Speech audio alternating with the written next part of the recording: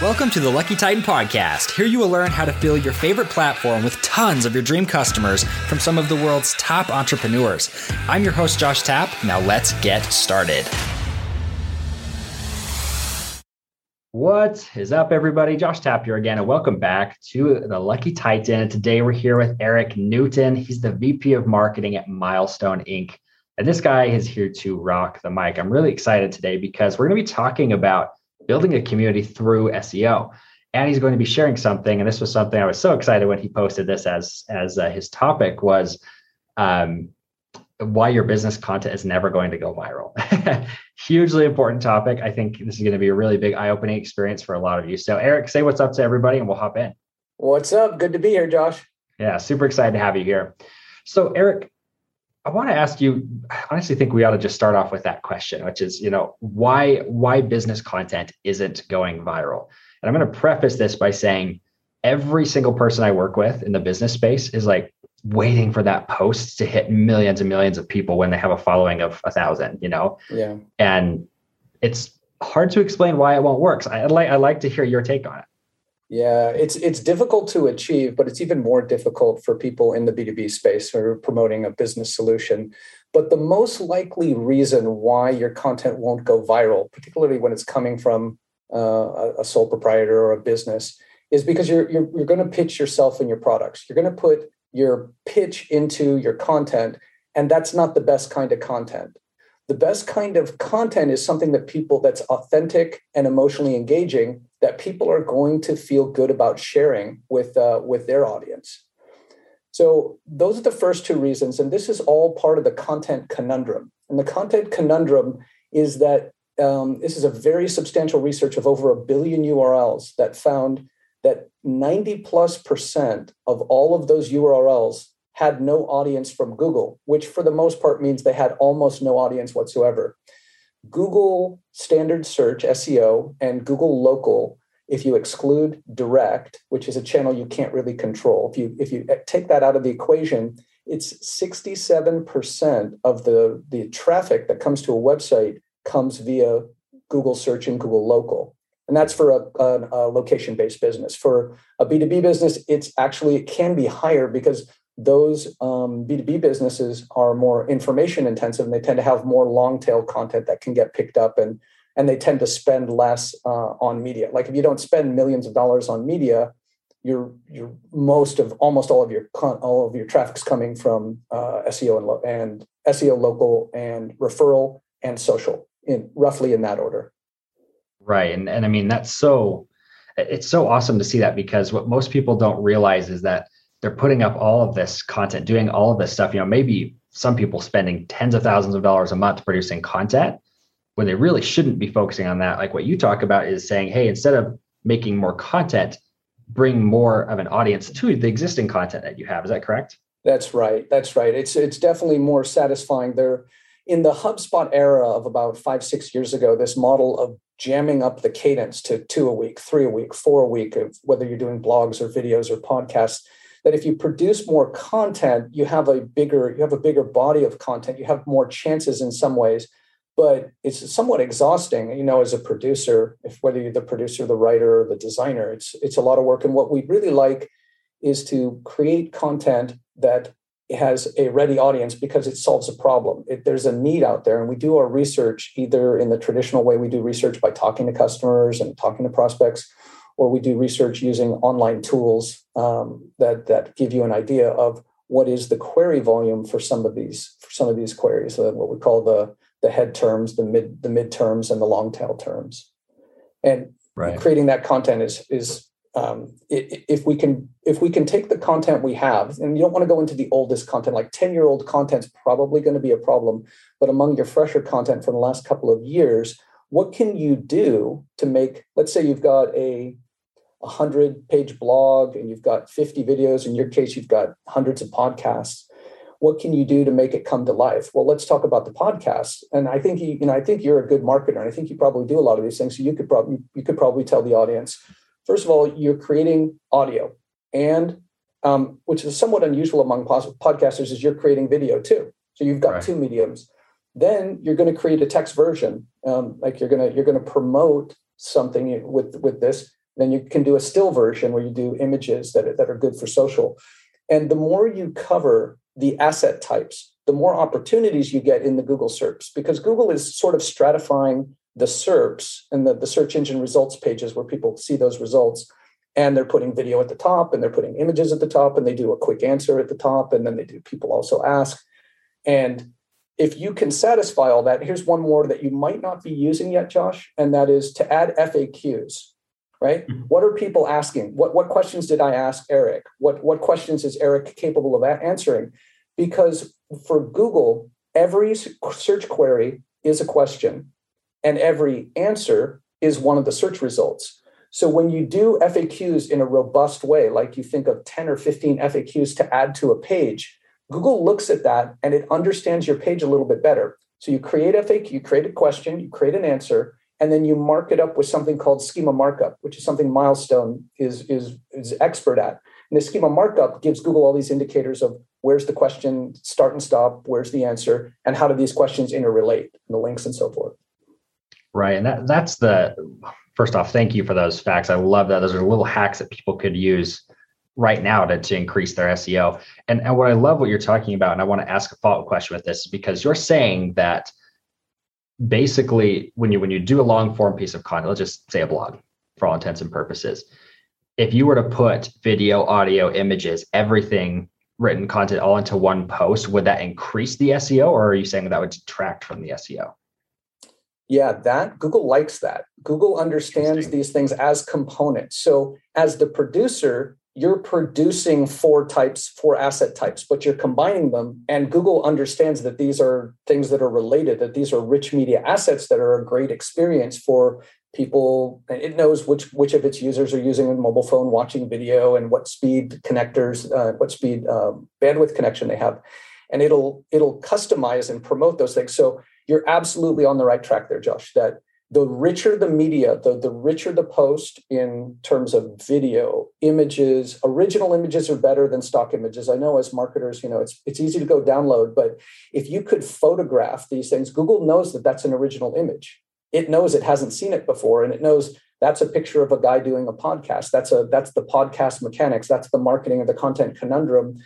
And that's one of the reasons why infographics do really well. I don't know if you've ever noticed, when you make an infographic, it's pretty easy to rank because infographics are hard to make. They take hours and hours of design. And if for how we're all trained in school, it's a little bit easier to just write a piece that's about 1,000 words, and that's a blog. But you do want to add everything you mentioned and infographics. And you know what else is a trick? It's a little bit harder for people, and they might need some support from an Upwork type programmer, is interactive content, like an ROI calculator.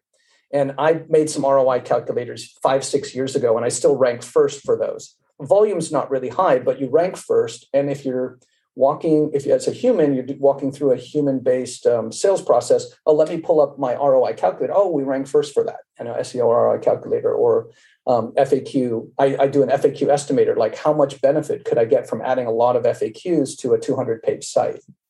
So that's interactive. That's kind of at the somewhat more extreme end because you need a little bit of programming help usually to do that as a marketer. Yeah, and that's where I love. There's agencies like you guys, Milestone, where you're there to help. I think it's called schema. You said, right? Schema, yeah, that's right. Schema tagging, everything. All of those things are just they're next level. Are things that you really can't just sit down and do yourself if you're trying to produce your own content. And I want to throw in a caveat here for a lot of you who are listening to this, because a lot of people, when they enter the marketing game, especially as a digital entrepreneur, they feel like, okay, I need to be everywhere. But the one thing that I can say wins out every single time is the SEO. It always wins. And, over your social media content, all these other things, it's well worth the time to just make posts like this because you'll get consistent traffic. That's how we've grown our show, is through SEO.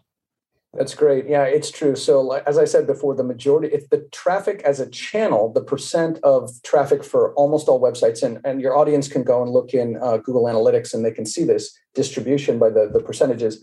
I take out direct, but I account for SEO and local and referral. And then you can see paid and all these things you've tagged up in there. And SEO is gigantic. SEO is about 10 times bigger than social. If you're getting 5% of your traffic from social, you're doing pretty well. It's a lot of work to get 5. If you got, let's say you've got 5,000 visitors a month, and if you're getting 250, 300, 400, 500 people to click through, not just read your social content, that's great.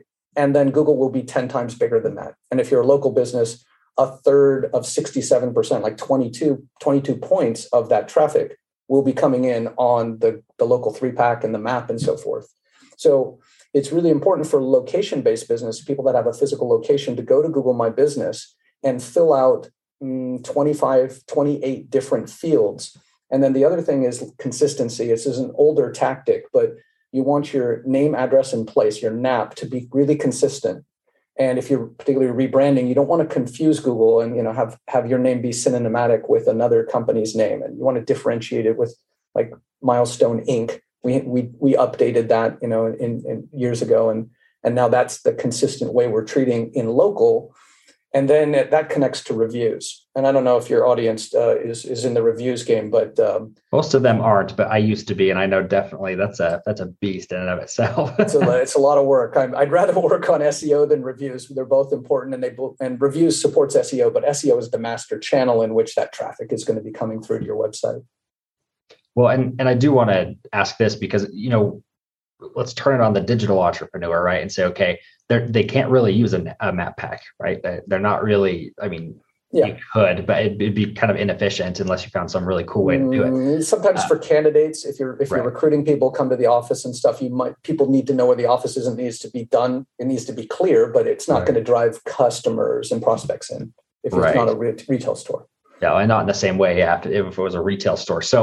So as a digital entrepreneur, and I'm going to give you kind of this as a digital entrepreneur who has a podcast as one of the forms of their marketing. Where would they start when it came to SEO? How would they use the podcast and the SEO to actually grow their business? Yeah. Okay. So the right place to start. So if we're going to build a building, we're going to start with the architecture and the engineering plan, right? We're going to the wiring, the plumbing, the foundation. We want this building to not fall down after we build 3 stories of it. So what does that mean? That means you get a good host and it's really fast, that the pages load fast, and that you build in what we're recommending is you build in schema markups, you build in a navigation and a digital experience, and you're very careful and you think about mobile. It's really easy for us when we work at desks to look at our world from the desktop or the laptop. But do you check your site on mobile, Josh? Do you go in and see how's it going and how's it loading? Never. I don't touch that at all. Yeah, mobile is Google's preferred platform. So if you're really good on desktop and really bad on mobile, you're going to get penalized. Essentially, you get rewarded for being good on mobile. So get your mobile experience right. Get your speed right. Josh, on a mobile page, when the content moves around a little bit, like something like a pop-up, or even though it's part of the website, it's not necessarily an ad, and you go to touch it and you touch the wrong thing and it loads the wrong thing. That's called content layout shift. And Google is now penalizing that because it's a crappy user experience. And it doesn't remember, Google is referring its friends and its users to you. And if your site, if they're bouncing back and having a crappy experience, then Google doesn't want to send you more traffic. So where do we start with SEO? Have a great digital experience. And Google doesn't want you to get too deep into this technique or that technique, because the algorithm updates and changes every 3 or 4 months. And create the right digital experience, good content, helpful content. It's content that answers questions, that is questions and answers. It loves that. It loves rich media. Put all those things together and make it optimized to perform really, really fast on mobile. And that's the right place to start. Now, once you lay that foundation, because if you're using a contractor, if you're a small company, if you're using an agency, Milestone has a CMS platform that's SEO first. So we built this platform 10 years ago because the market didn't offer all of this SEO built in. So we built it for us, and then we realized, well, other people would like to use this even if they're not using all of our whole suite of services. So then on top of that, then you create this kind of content that is helpful and relevant and useful. And there's an acronym in SEO that I don't know if you're familiar with, Josh. It's called EAT. EAT, expertise, authority, and trust. So If you are a PhD, make sure that's on your website. If you're an MD, whatever if you're selling supplements and, you have some authority and you've done research, you want to show that because Google cares a lot about veracity and accuracy and truth and value. So your authority, your expertise could come from your education or your work experience, and you want to feature your thought leaders on your executive page. And I've done that. If you looked at our website, I've done that by most of our executives have a speaker page on which we showcase what they talk about, what they know, what they've done from podcasts to speaking in live events.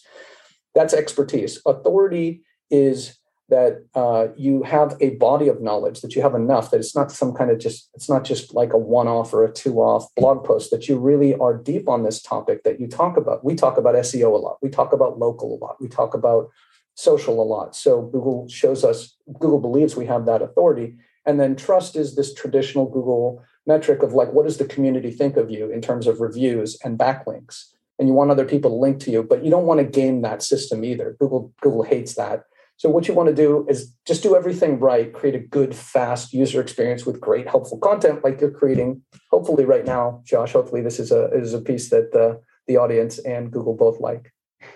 We'll see how well it ranks, right? And one of the things that stood out to me, and so what you're saying is like you can basically use, your goal is to just answer questions that are being asked. Yes. That's the whole point of search, right? Is just answering those questions. And if the content is doing that, then Google's going to rank you. And what I love about your strategy is you're not using these gray hat, black hat tactics, whatever, trying to just game the system, because every time somebody does that, it's short-lived.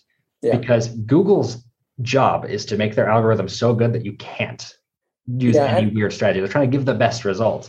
So just be the best result. I've never understood why people try to game that. Yeah, there were years ago that you could get some serious gains that would hold for months or quarters. And now with artificial intelligence and machine learning, Google is understanding the context and the content. And Google knows which is the better piece. Google knows which one's better written. Google knows which one's better laid out. Google knows which navigation is better. So it's getting more and more human-like. So you're right. And that's what Google wants. They don't want to, most of these algo changes, they don't telegraph to us. They did telegraph a couple of the big ones like mobile first and this page speed and this experience. They gave us the metrics and said, this is coming in about 6 or 9 months, get ready. And what we saw at Milestone is that 2 or 3 months before the change date for this page experience and speed, only 5% of websites and pages were qualifying. And then we retested, and now it's 21%. About 2 months after this change, 21% of the sites are good, fast, and stable, and providing that good experience. Yeah, and it's good to see the market shift that way for sure. But it's that's those other 80% who are sitting here going, "Why isn't my site working?" Well, have you gone to your site on mobile and seen that it takes 12 seconds to load? Yeah, nobody likes that. Yeah, especially me. I love that. Well, and so let me ask you this, Erik, because we are coming up to the end of the interview here, but where would you send people if they wanted to start leveraging good content? Like, where should they go and search you and your content? Well, they can, if they're interested in my book and some of my personal ideas, they can go to Amazon and look for Hack the Corporate Fast Track. If they're interested in schema markup and FAQ manager, they can go to milestoneinternet.com and look at the product section. And I put a lot of resources up. I've done a lot of research. Since I've joined Milestone 18 months ago, I've published 9 research reports that have some of the data that we're discussing, some of the benchmarks.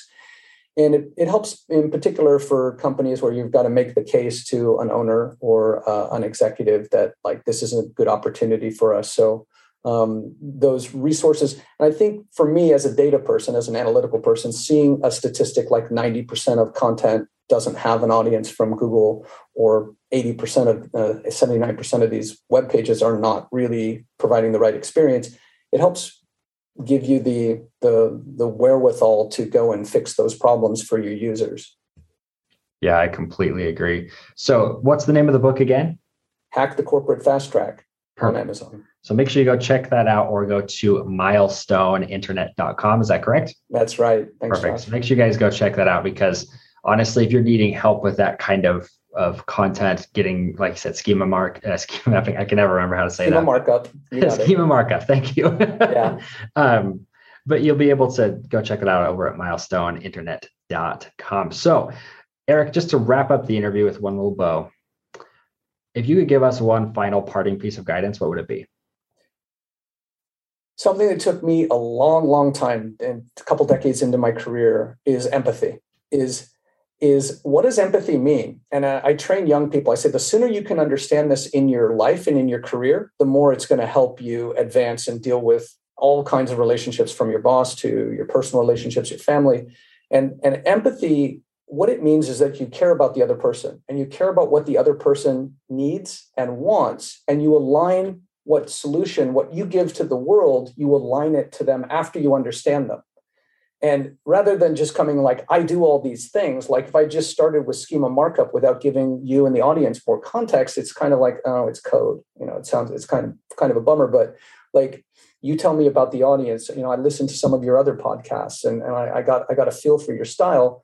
And I bring a story to you that I think supports what you're doing. And as we're talking, you're good at SEO, but I see an opportunity to give you another idea. And I saw you write some of those things down. And that's being empathetic. And as a marketer, and all business is marketing, sales is marketing, marketing is sales. It's the same thing in a small, medium, and large business, that we're appealing to customers to come do business with us or stay with us or buy more from us. And to do that, people have to know that you care about them. And it's not an easy thing to teach. It's not an easy thing to package, but ask yourself, what's the right thing to do for the customer? And this is something, we're pushing here at Milestone in my group right now. Just like, don't worry about the politics of any of this stuff. Just what's the right thing to do for the customer? What would make them the happiest? That's a good answer. I hope that you enjoyed this episode of the Lucky Titan podcast. If you learned anything from this or any other episode, make sure you rate it and share it with another entrepreneur it could help. Thanks again, and I'll catch you on the flip side.